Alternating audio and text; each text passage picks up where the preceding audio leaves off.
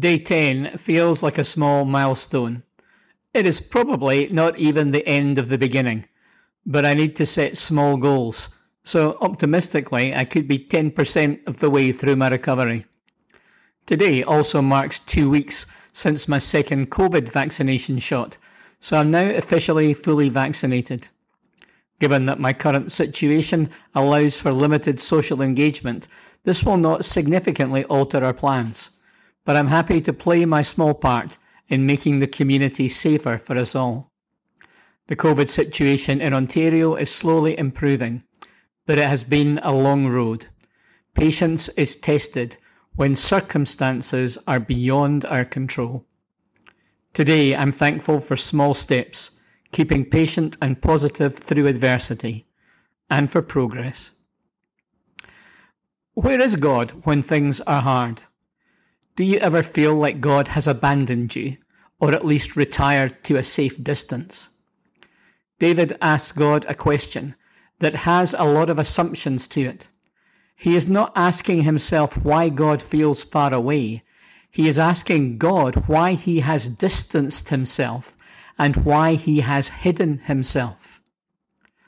Why, Lord, do you stand far off? Why do you hide yourself in times of trouble?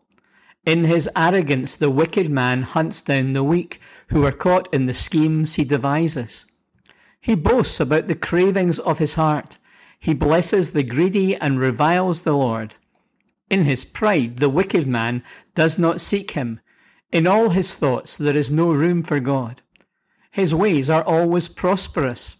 Your laws are rejected by him. He sneers at all his enemies. He says to himself, "Nothing will ever shake me."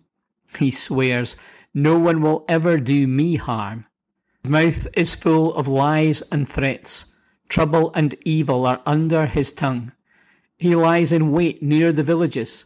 From ambush he murders the innocent. His eyes watch in secret for his victims.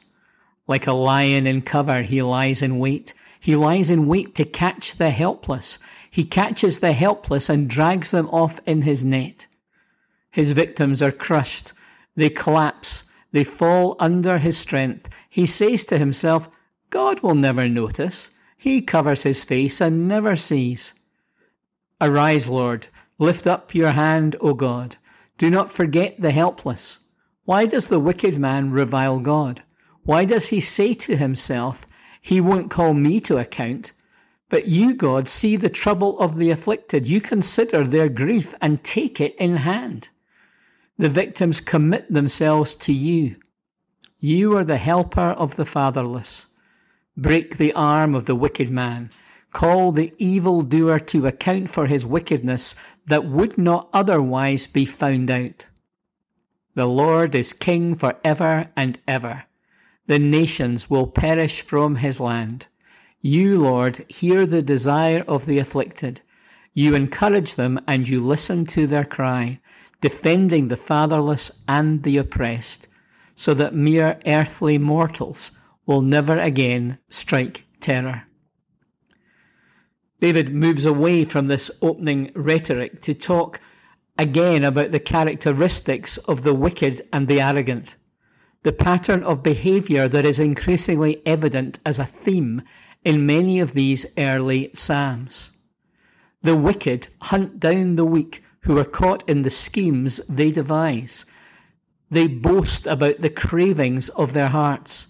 They bless the greedy and revile the Lord. They are self-seeking, scheming and dreaming, rewarding those who want a bit of the action, having nothing to do with God. In their pride, they do not seek the Lord. In all their thoughts, there is no room for God. Arrogance and pride are the markers of lives opposed to God's plans and purposes. Pride is like kryptonite to godly living and effective leadership. If your struggle is pride, it may well be worth stepping away from leadership and seeking to reduce your influence over others. Because although your schemes and dreams will find some enthusiasts attracted by the potential of sharing in the rewards, For the weak and the vulnerable, the consequences will be wounding and entrapment, and you will likely make shipwreck of your own soul. Godless influence will reap its own harvest. In the short term, interestingly, it will lead to prosperity. Hang on, that can't be right. Narcissists get promoted because they promise to get results and often do. Saul politically was a more successful king than David, but hardly a great example of spiritual leadership. The one who rejects God's law and sneers at his enemies, this one prospers. The idea that a good thing has a good result and a bad thing has a bad result is karma. And not only is it not a Christian idea, it is not true. Many have achieved power, wealth, and fame through unscrupulous behavior, cheating, and lies.